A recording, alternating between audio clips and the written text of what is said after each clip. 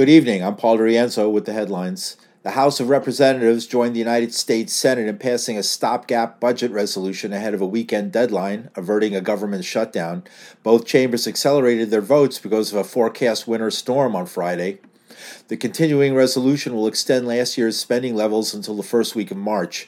Conservatives opposed the bill and were angered by House Speaker Mike Johnson, who was elected after predecessor Kevin McCarthy lost his seat for passing a budget bill without significant cuts. In more news from Capitol Hill, New York Democrat Dan Goldman announced Wednesday he would file a censure of GOP Representative Elise Stefanik, also of New York. Thank you, Mr. Speaker. I rise today to introduce a resolution to censure Congresswoman Elise Stefanik for providing aid, comfort, and support to the rioters and insurrectionists who violently attacked this Capitol on January 6, 2021, in an effort to undermine our democracy and illegally stop the peaceful transfer of power. A critical incident review of the Uvalde Elementary School shooting by the Department of Justice says police waited too long to confront the gunman and acted with no urgency in setting up a command post, giving false information to families. The May 24, 2022 shooting at Robb Elementary School killed 19 children and 2 staff members. Attorney General Merrick Garland. The department's review concluded that a series of major failures in leadership, in tactics, in communications, in training, and in preparedness were made by law enforcement leaders and others responding to the mass shooting at Robb Elementary. As a result, 33 students and 3 of their teachers, many of whom have been shot, were trapped in a room with an active shooter for over an hour as law enforcement officials remained outside. The gunman, Salvador Ramos, was killed roughly 77 minutes after police arrived on the scene when a tactical team finally went into the classroom to take him down.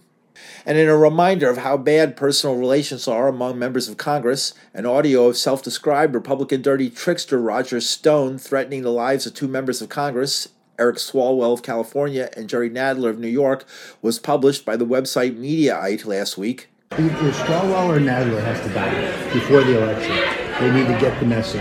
And just not putting up with this again.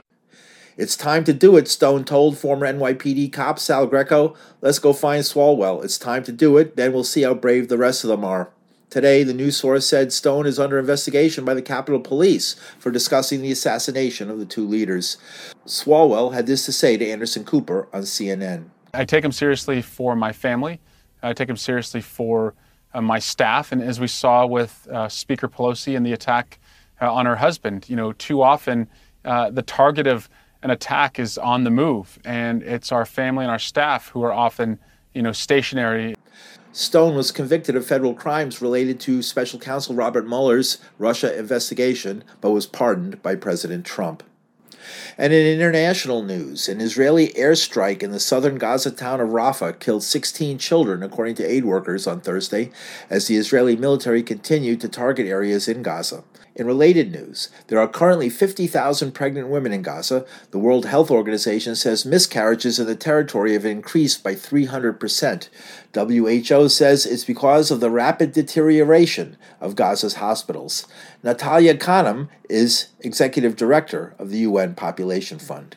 We're in a situation where hunger is rampant. If you are pregnant, it is a time when, for yourself and for the developing fetus, your caloric requirements have increased.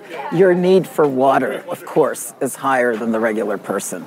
So how are we to provide for women during labor and childbirth under circumstances where humanitarian aid is not coming into Gaza? She adds stressors on pregnant women are affecting the most vulnerable. Is there anesthesia? Are there times when we actually have to operate without being able to give the right drugs to this woman just to save her life and the life of the newborn? So again, I think our appeal is to think about who is bearing the brunt of this bombardment. Closer to home, New York City Mayor Eric Adams announced Thursday the administration has broken records for producing affordable housing amid a severe housing shortage in the 5 boroughs. I'm proud to stand with HPD to announce their record-breaking 2023 production numbers.